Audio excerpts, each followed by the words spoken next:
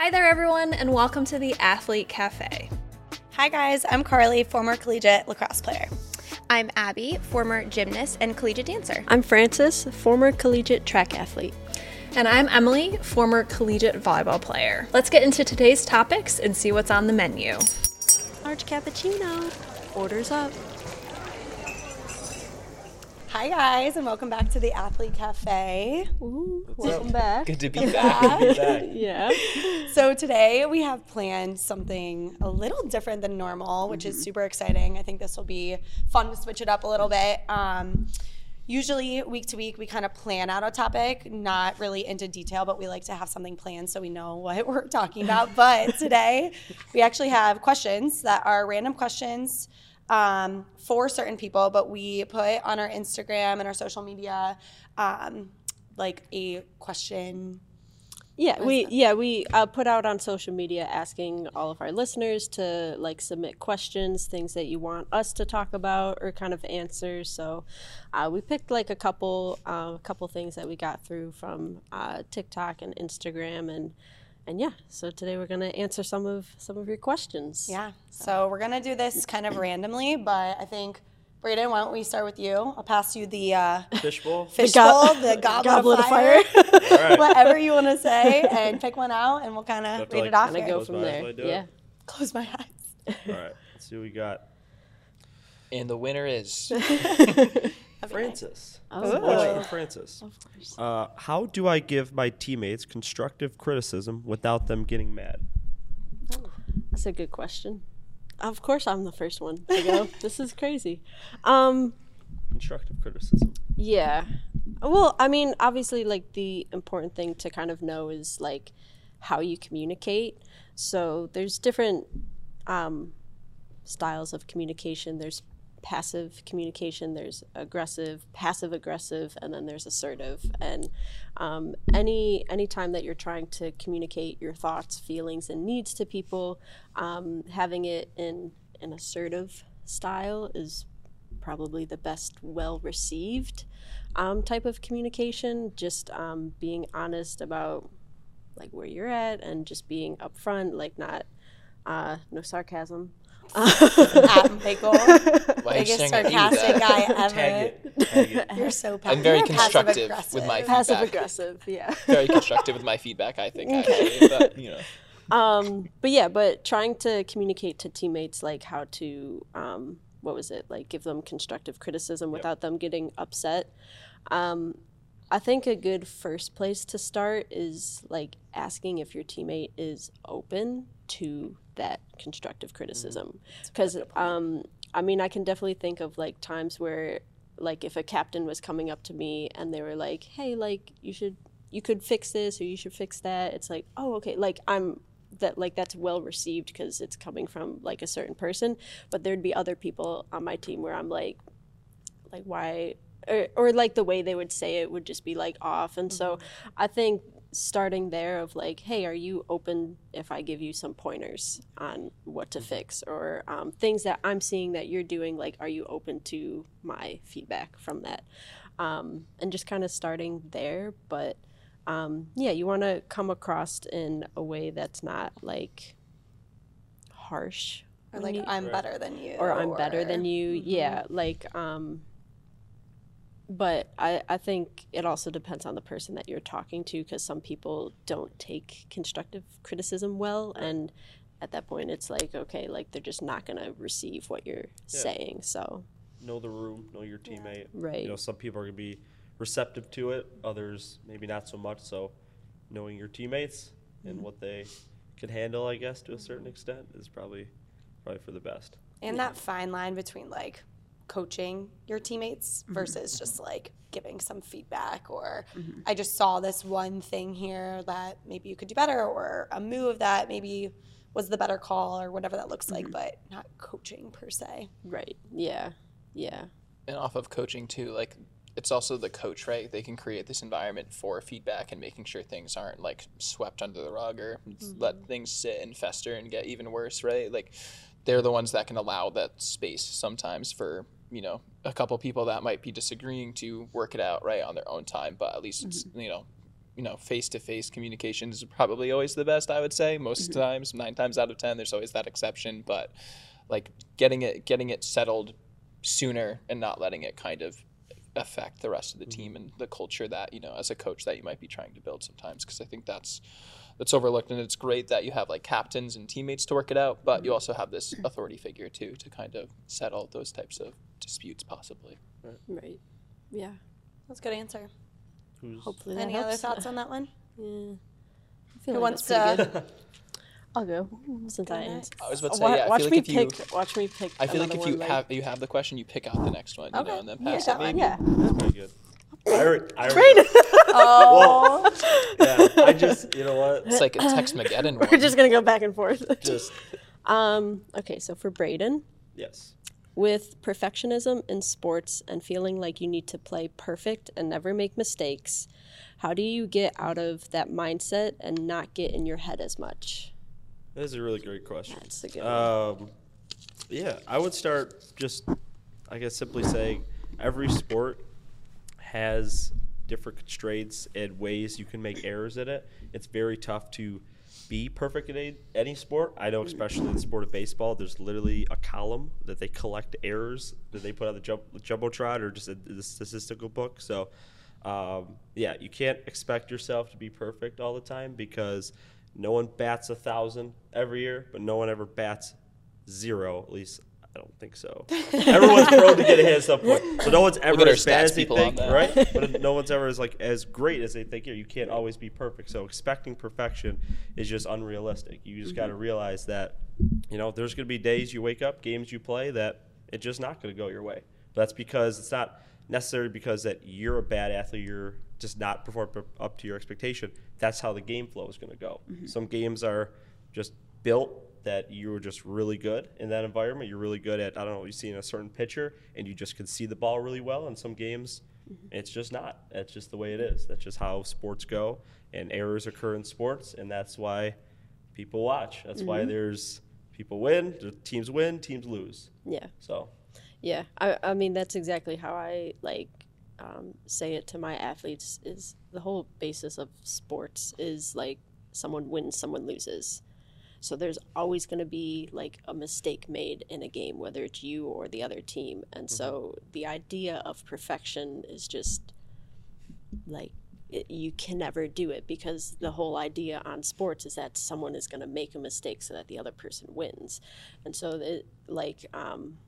yeah, so there's a piece of acceptance there. Right, that yeah, you have to accept that.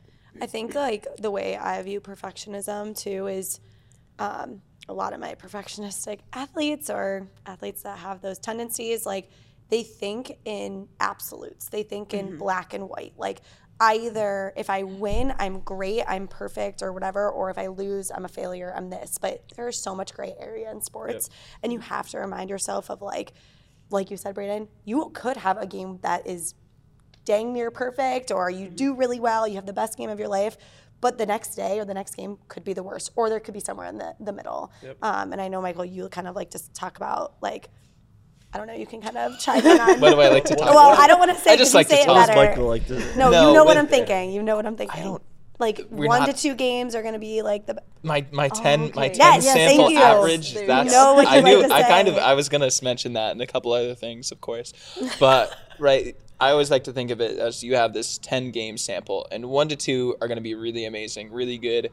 You're going to know why. You might not know why, right? You could just be on that day, or you could just be, what is that noise in the background? Anyway, sorry. You're going to be on, you might know why, you may not know why, right? It's just that day. You could be in the flow state. It could just be, I had a really good warm up. I just know that I hit all my routines before this.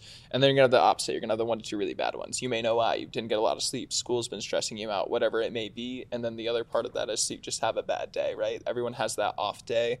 It just happened to my favorite tennis player, Novak Djokovic, who just lost his semifinal. Of course, I'm going to tie tennis into it a little bit, but He lost, and that's the other cool thing, and it varies by sports, right? Braden with baseball, like 300 is considered really good. That's like you're hitting 3 out of every 10 at-bats, right? Compared to something like gymnastics, where you have to hit this perfect score, right? You're trying to get that perfect 10. A sport like tennis, right?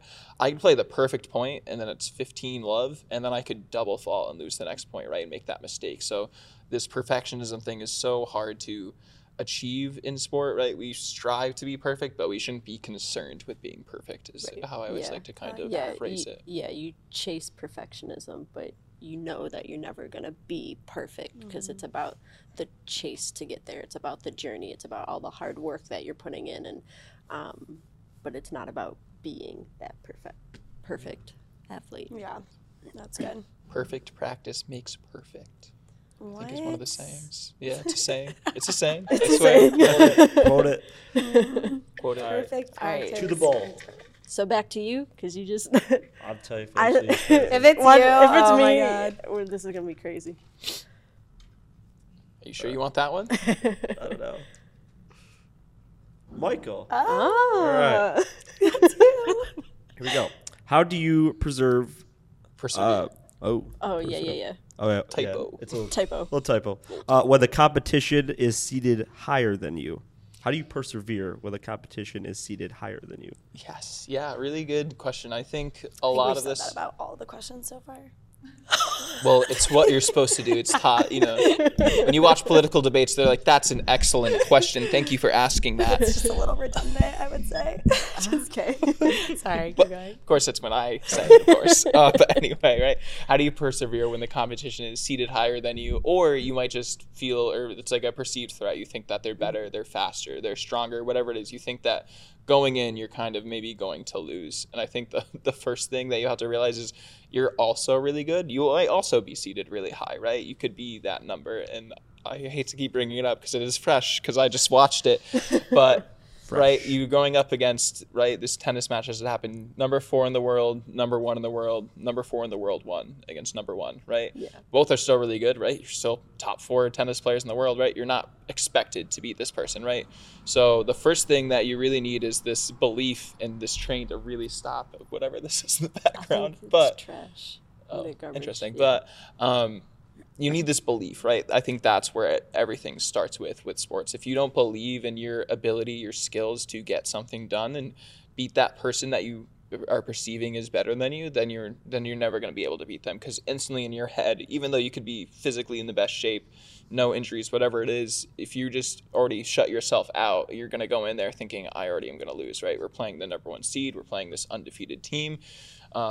You just have to have that belief, I think, is where it starts with. How do you persevere when you're kind of maybe actually out there playing is I always went with the mindset whenever I would go up against, the better person or better team or whoever I was competing against, that I'm going to make them work as hard as possible. Like, I'm going to give it my absolute best effort. That's all you can do, and that's all you can ever ask of yourself whenever you're out there. So that's kind of the ways I would always think about how you persevere through it. You've been there, you've put in all the work, you know that you can do this. And I mean, in terms of mental skills you can use, I think we talked about it, but a couple acronyms that I've seen out there recently that I kind of like and I'm going to start using now is like WIN. And obviously, right, that's what we're super focused on. But when you break it down, it's like, what's important now, right? WIN. What's important now in this moment that I need to do and achieve?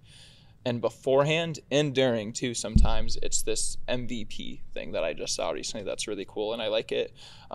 It's like meditate, use mindfulness, kind of relax yourself, visualize, and then positive self-talk, right? To just really get yourself in that moment more. So those are 2 little acronyms now. And right, typically when you win, you want to be that MVP. You might be the MVP. So I think it just kind of flows nicely with that. But that's what I would kind of say for how you persevere when that person is seated higher or the team seated higher, or whatever it may be. I think another thing to kind of like add off of that too is every time you go into a competition, just going in with the idea of like it's a new day for both of you guys. Like, it doesn't matter what they did in the past, it doesn't matter what you did in the past, it matters how you show up today. And that was something that helped me like with my races of like it's so easy to look at the heat sheet and see like their times or like where they're seated at, or like just go back and see like what times they have run. But it doesn't mean that they will do that performance that day. Right. And so like just going into it as like, you know, for races, it's like clock starts at 0 for everybody. Like it's who you show up as that day. Right. I think it's interesting because arguably, like, I never personally, like, felt that if I was going against a team that's better than me or, like, playing against someone that was better than me, like, I always, like, thought of it as they have everything to lose and I have nothing to lose, right? Like, this is just a challenge for me to honestly shut them down, make them a second, you know, place team, or just, you know, shut this girl down from doing what she knows how to do, which is scoring or whatever that is. So I think it's also like, and Michael, you definitely were saying this, but just like how you perceive that challenge or threat is so important, right? Like if you look at it as, oh, I'm a worse athlete, like, or you look at it as, I am very good and I believe that I can beat this person. I just have to go out there and do it. And then I will be, you know, place higher, or I will have a higher seed than this person. But viewing it more as a challenge than a threat, I think is like something that always helped me personally. Yeah. Like Fred said, like any given Sunday, a 2 seed could lose to a 3 seed. It could be over that quick. I wonder what you're referencing there. I'm just stating numbers. Like I was, yeah. Yeah. Right. Yeah. Right, of course. All right, Michael. Of course. Yep. My turn? Yeah. I kind of want to pick one of the yellow ones. Do it. I'm not going to. Ooh. The winning lottery numbers are... No. How do you specifically quiet that doubtful voice in games, Carly? Okay, doubt. I actually love this topic because I think it's so important. Everyone has doubt. I mean, who here has never doubted themselves? Like no one, right? That just is like our brains like are programmed to go to the negative side of things. And if you are you know, someone that maybe struggles more with anxiety than others, like you're going to doubt things. You're going to worry about the future. That is just a part of your brain and how it works. So I think like when I learned about doubt, I think the biggest takeaway I had was just noticing the doubt and doing something about it is the best part, because we all have it. And I think often when I was an athlete, if I doubted myself, I would just be like, oh, I'm doubting myself. And like, I didn't do anything about it. I just would continue doubting myself, right? So like, I think, you know, a simple strategy that you can do is, one, just identify when you are doubting yourself, like, oh, I don't think I can do this, or I can't finish this race, or I can't beat my, you know, percentage or numbers from last time. Like when you doubt yourself, identify it, notice it, but then counter it with like, well, what if I do beat it? What if I, you know, kind of like those positive what ifs versus negative what ifs, I think are really important when it comes to doubting. Just countering it with something on the alternative or the flip side, rather than just letting the doubt sit there. Yeah, it's kind of how I would say. Yeah, and I mean, we can't predict the future of what's going to happen, so it's the same likely chance of those negative what ifs happening or those positive what ifs happening. Like same chance that it could go either way. And as long as you are putting in everything that you need to do in the present moment, you're setting yourself best up for those positive what ifs. So yeah, definitely challenging all of that doubt with, okay, well, what if I am my best today? Yeah, like, yeah, exactly. So I think that's good. Do you guys have any thoughts too? Or is that Do pretty you want to go? all Do you want to go first? encompassing? I did something recently that I don't really do, but with the weather recently here, I read a book. So I did some light reading. Yeah, I'm gonna call it reading, but light reading. This book called shockingly, and I don't see the faces, The Inner Game of Tennis. And what it really does is, it was cool. It applies to a lot of other sports, so I highly recommend it. It was a good read. But it talks about you have these two different voices. You have this voice one, this voice two. One's the critic, one's not the critic, basically. Think of it almost as like the angel and the devil kind of on your shoulders back and forth. And one's going to have a more powerful voice, and it's typically the one that's negative, because we're hardwired negative as kind of human beings. We remember those bad things that happen to us as much as we remember the good things. But like think when you're a kid and you touch that hot stove, and you're going to never forget that. You'll remember why, right? Because it was a perceived threat. But the first thing, like Carly kind of said, was just like you have to be able to identify it. You have to be able to identify the doubt and the negativity, and then you have to kind of reframe it possibly to be positive. And that's the part that's super hard, right? We can identify it. It's hard to then reframe it and go through the positive what ifs, or kind of to, change it to be positive, addressing what that negativity is about. If it's about, these fears or doubts, you kind of have to normalize that. If it's nerves, right? It's okay to be nervous. I can go out there and compete and try my best, whatever it may be. But kind of the voices that you have, and, one's going to be a critic, one's going to be a little better for you, right? Like that was a really good shot I just hit right there. Like proper form, proper technique, everything. So you have these two different voices, and whichever one you let win that day is probably going to dictate the outcome for you. Yeah. And for our younger clients, we say like the believer brain and the bully brain, like the brain or the voice in your head that talks, negatively or bullies you internally versus the one that's optimistic, helpful, positive, or neutral, right? So, do you have any thoughts? He actually answered it really well. The reframing the self-doubt. That's kind of where I was going to go. So perfect. Fair. Yep. All right, you can pick. All right, I am gonna do a yellow. A yellow. If Okay. I can. So the yellows double- are for anyone. I feel like. Double bonus. Are you just going to pick, No, I think like whoever wants to answer it, I think that would be good. Oh my God, It's like this Jeopardy. is funny. Who would win the Sharpened Skills training versus Black Valve wiffle ball game? So just to fill you guys in, Black Valve is the company who does our podcasting and videography and just All of that. all of that stuff. So like how they make this possible is because of Black Valve. They're a great company. So shout out Black Valve. They have a great staff too. We love them. They're so funny and awesome. the dog belongs to Black Valve also. Yes, the dog that's usually here is the owner of Black Valves. But the owner, Evan, brought up today a wiffle ball game between his staff and our staff. So who wants to answer this one? Who's going to win?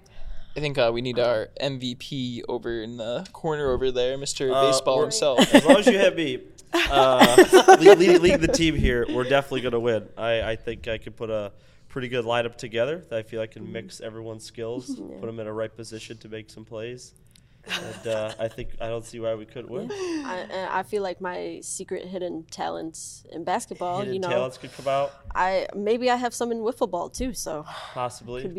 So That's so funny. I'd be shocked if it was like that. That'd be crazy. I mean, to Really? be honest, I think we will did you see destroy my them. threes? I am. If I did, because I had to defend by myself against the board. I am Who ready. here gets really competitive? Yeah, we're gonna win. I am ready.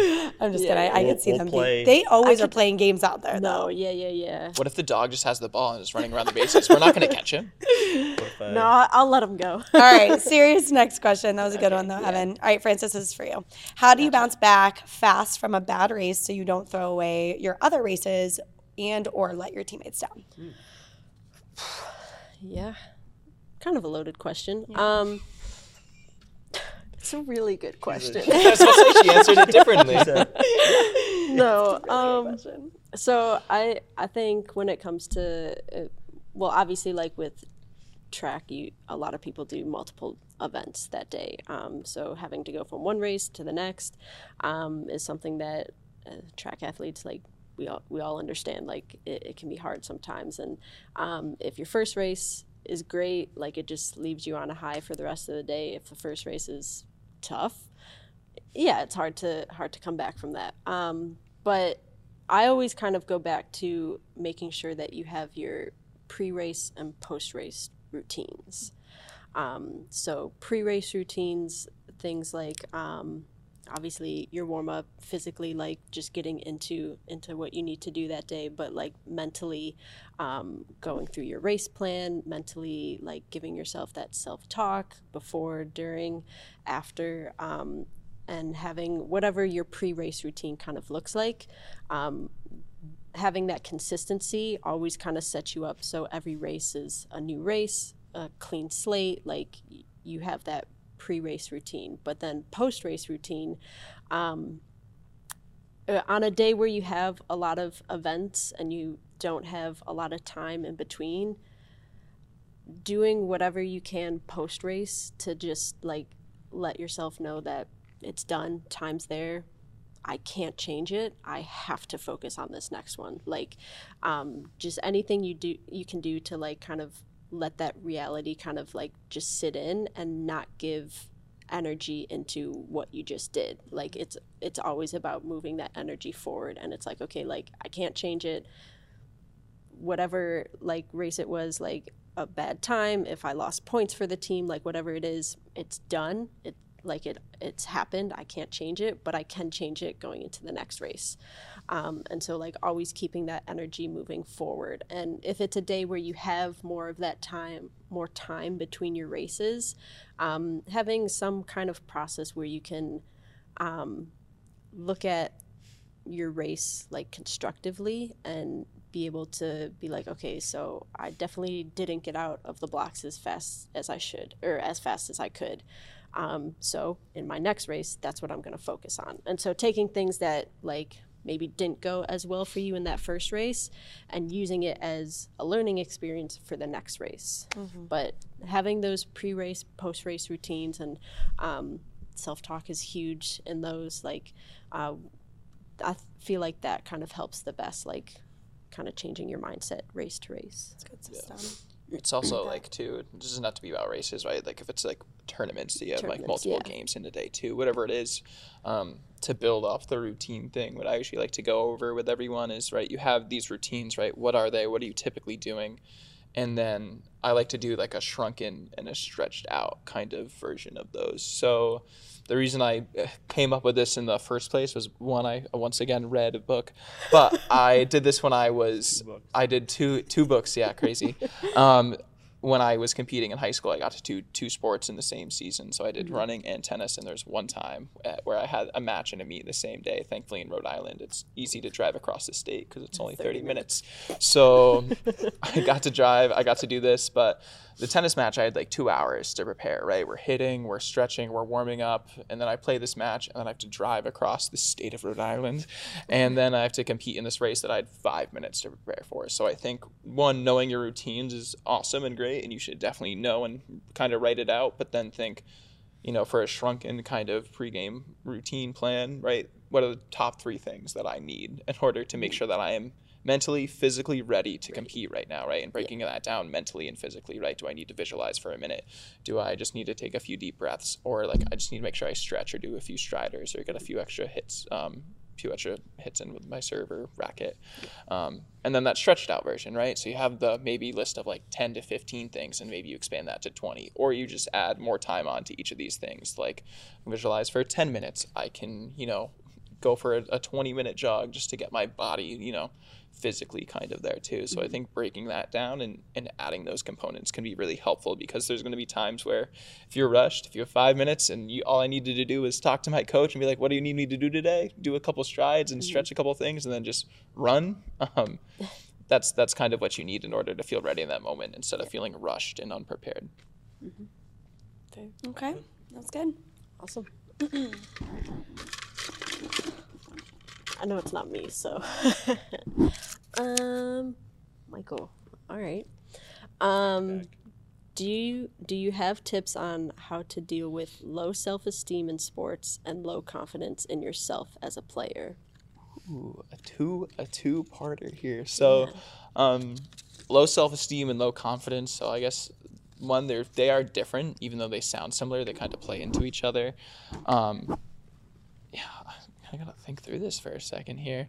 With low confidence, right? Confidence, as I kind of said earlier at the start of this, it's the kind of belief in your skill and ability, right? And when you have low confidence, right, maybe it's one of those 10 game sample things where it's one of the lower days, but right, there's still times where you still have to go out there and compete and put your best foot forward and figure out sometimes, right, how do I win maybe without my A game? How can I win with my B or C game? How can I win when, my back's against the wall? And I think where you can kind of find that low confidence is kind of relating it to being resilient or mentally tough. And there's this really cool thing where, the way you can kind of focus on this, it's from this other book. I'm citing a lot of books today. That's reader. A third book. Wow. I'm an avid reader, guys. 10-minute toughness, right? So relaxing, taking a deep breath, right? Getting that positive self-talk, it's huge, right? You need that to hype yourself up and amp yourself up.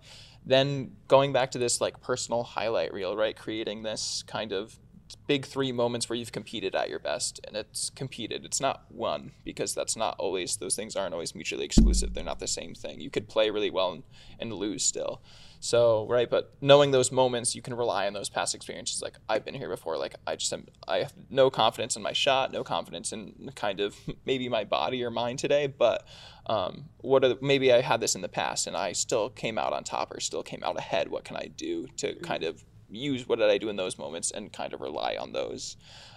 Knowing your motivations, knowing your why is huge for sports. If you're competing for the wrong reasons, it could be really draining. It could be emotionally draining. It could be physically draining, whatever it is. And then kind of going back and taking that deep breath again and kind of realize, right, that WIN acronym, what's important now, right? Trying to stay in that moment the best you can, because that's a lot of times where low confidence comes from. It's all these hypotheticals that start flooding into your head. With the low self-esteem part, like I said, similar-ish there, but if you're having low self-esteem, I think it's more so just trying to visualize, these successes, trying to rely on your support systems, I think is huge and not often talked about in sports. You have this whole team of people behind you. If you're a pro athlete, you have a whole big support staff. And even if you're a high school or college athlete, right, there's all these other people. You have physical trainers, you have coaches, assistant coaches, your family, your parents, teammates, even sometimes the other opponents, right? You could be friends with them too, and they can kind of, give you some confidence off of that. So I think for that, it's recognizing and realizing what those supports are in order to kind of boost that self-esteem up a little bit. Like your parents, like you've been there before, you got this, like you had a tough day, but I know you're going to go out there and do your best, whatever it may be. Mm-hmm. I would say like just a distinction too between confidence and self-esteem is like self-esteem is more like how you're viewing yourself, and that really should be separate from your sport, right? Mm-hmm. So like if you don't play well and you don't have a great game or a race, like don't have a knock on your self-esteem or try not to, mm-hmm. because you are separate from that. You are more than just how you performed in that game, right? Like now low confidence I get from a sport perspective because that is definitely fluctuates based on your performance usually, and then you're supposed to, we encourage our athletes to find skills that help them build that confidence up no matter how they perform, right? Mm-hmm. Like just trying to keep that stable level of confidence. But I think like when I think of low self-esteem, like really set those boundaries with your sport. Set the boundary of when I leave, whatever I do today, no matter if it was good or bad, when I leave, like I am Carly. I am, and rely on those other roles, those other support systems, like you said, Michael, but separate your performance from how you view yourself, because that could be detrimental also to your mental health and just the way you view yourself. So it's good. Yeah. Cool. My turn. I knew exactly which one I wanted. Oh boy. Did you see my name? I knew exactly which one I wanted because it pairs nicely off of what you just said. So rude. What does mental health mean for an athlete, Carly? It just pairs nicely. It's like, it does pair nicely. It does. I'll give you that compliment. Mm-hmm. Oh, nice shot. Okay. What does mental health mean for an athlete? I mean, I think that is also very loaded and broad. Right. It means a lot of things, but I think what I always like to go back to is, as athletes, we are very concerned about our physical health. If our physical health isn't there, thinking about our last podcast we had last Friday about injury, just, we can't play our sport. And then, our mental health can deteriorate from that because we are sad and we don't feel worthless and all of those things. There's so many connecting dots. But I think making sure that you realize that, like, yes, you cannot see, you break your leg. People can see that. People can see that physical injury. But mental health, if you are struggling with your mental health, like, that is just something people can't see. It's the same thing. It's a mental injury person. You know what I mean? Right. So I think it's just important to prioritize your mental health just as much as your physical health, because if your physical health is there, you can play, you are strong, you are very successful, and you are struggling inside with depression, anxiety, self-worth, literally anything that has to do with your mental health, you are not going to be able to be your best self physically, right? So they connect. And I think making sure that, like I said, that is your number one priority is your mental health, and then physical health can come after that. You are going to be successful. So, yeah. And I think kind of like off of that too is just defining the difference between mental health and mental performance. So like us as mental performance coaches, like we work on how your mind affects the way you perform. Right. But mental health is just how your mind affects like your entire well-being. Like it doesn't have to be specifically related to sports. Like it can be just in general. So I think that's an important kind of It is. And I think, distinction. on our website, I think there's a really good graphic to, if you feel like you're struggling in some aspect mentally with your sport, this graphic can really help you determine what best care provider is best for you, right? So if your day-to-day life is affected from your mental health, like you are so anxious you can't function, or you are sad you can't even get yourself out of bed, that is definitely going to be more on the mental health side, and finding a provider that is a mental health professional, a sports psychologist, a psychiatrist. And then if you feel like your mental struggles are more like, I just don't have a lot of confidence, I feel like I can't handle my emotions in sports, I feel like mental block. I have mental blocks. That's definitely going to be the mental performance coaches, or MPC. NPC. Or No. CMPC. CMPC, thank you, CMPCs. So I think that is just a really good distinction. I'm glad you brought that up, because it is confusing. I mean, we still are learn every single day. Yeah. And some people might be both, right? It's blurred lines. It can be gray. So I think just understanding the difference between the two, and then you can figure out what would be best for you. And maybe whatever provider you find might have different thoughts and can direct you to the best care. Right. Yeah. Don't be afraid to go to your school counselor too. Absolutely. They're there for a reason. Absolutely. Utilize, for sure. Utilize your sources. Okay. who it could Wonder be. who this is for. It's definitely not me. Okay, Brayden. Oh. It is you. Oh no. Okay, another two-parter question. So All right. We're good. get ready. I'm ready. How much can a coach's decisions or behavior affect a player's mental health? Part 2 is, and what are some ways to push past that barrier? Okay.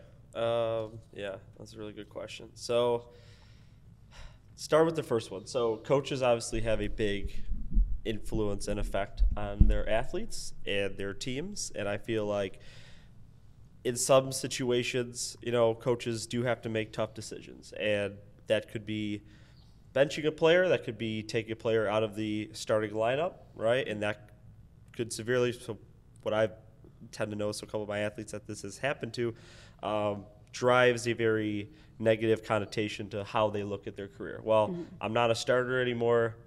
I guess I'm not good anymore, right? Like I'm never going to get back to that. And the way I guess I look at for an athlete, for the second part of the question, how do you push past that barrier, right?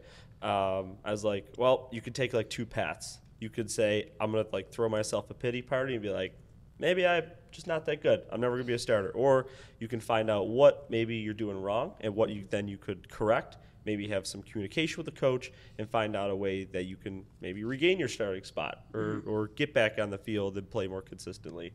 So I think throughout there are a lot of barriers in many different teams, many different sports. Every sport has a different type, right? I mean, you look at, I guess, my specialty is baseball and football. Being out of the starting lineup, putting in the starting lineup is just a natural thing. If a player's not performing, that sometimes is what happens. But not letting that truly affect how you think your athletic career, how you think your career is going to go from there. And, again, not throwing yourself that pity party, forming that barrier, be like, you know what? There are things I got to work on. Maybe it's, again, a communication with the coach. Maybe it's a physical or mental skill that they need to work on a little more to be a better player. But not always feeling bad for yourself, but trying to build yourself back up if something doesn't always go your way. So, I really like that. Yeah. Nice. That was good. Feel good about that one? Yeah. All right. Was it good? Brayden, you want to read the last one for us? all right. This Okay. is a good ending one too. Yeah. All right, I think I got it. All right. No preserves in this one. Not everyone in high school will move on to college sports, but what are some of the ways kids can benefit from sports that don't go on and move on to playing college, right? They play high school and Then and Yeah, they're good like with how- that. yeah. Yeah, That's a really good question. yeah. Like the benefits of being an athlete, no matter what right. What level? What level you life play at. skills too that you get out of them. Yeah. Yeah. How about, do we all want to just think of one and then we can talk about it? Yeah. I need a second. Okay, mine, I can go with mine because I will say this till the day I die. I would say time management. Like college, I think really solidified it and definitely pressed it for me. But in high school, I mean, it doesn't matter what level of play. You are going to have practices after school. You are going to have homework to do. You are going to have to live your life. And like being able to manage and time manage how to get everything you need to do done.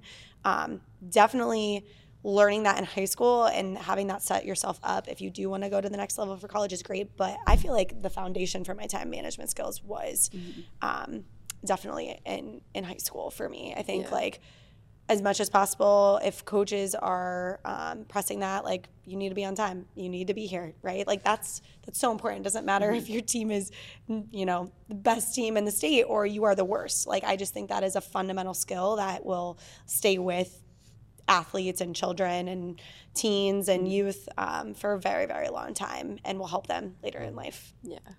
I have two really good ones. You're only So allowed one. I know. So I'll Say go it. with one, Say and it. if my second one is not said, I'll circle back.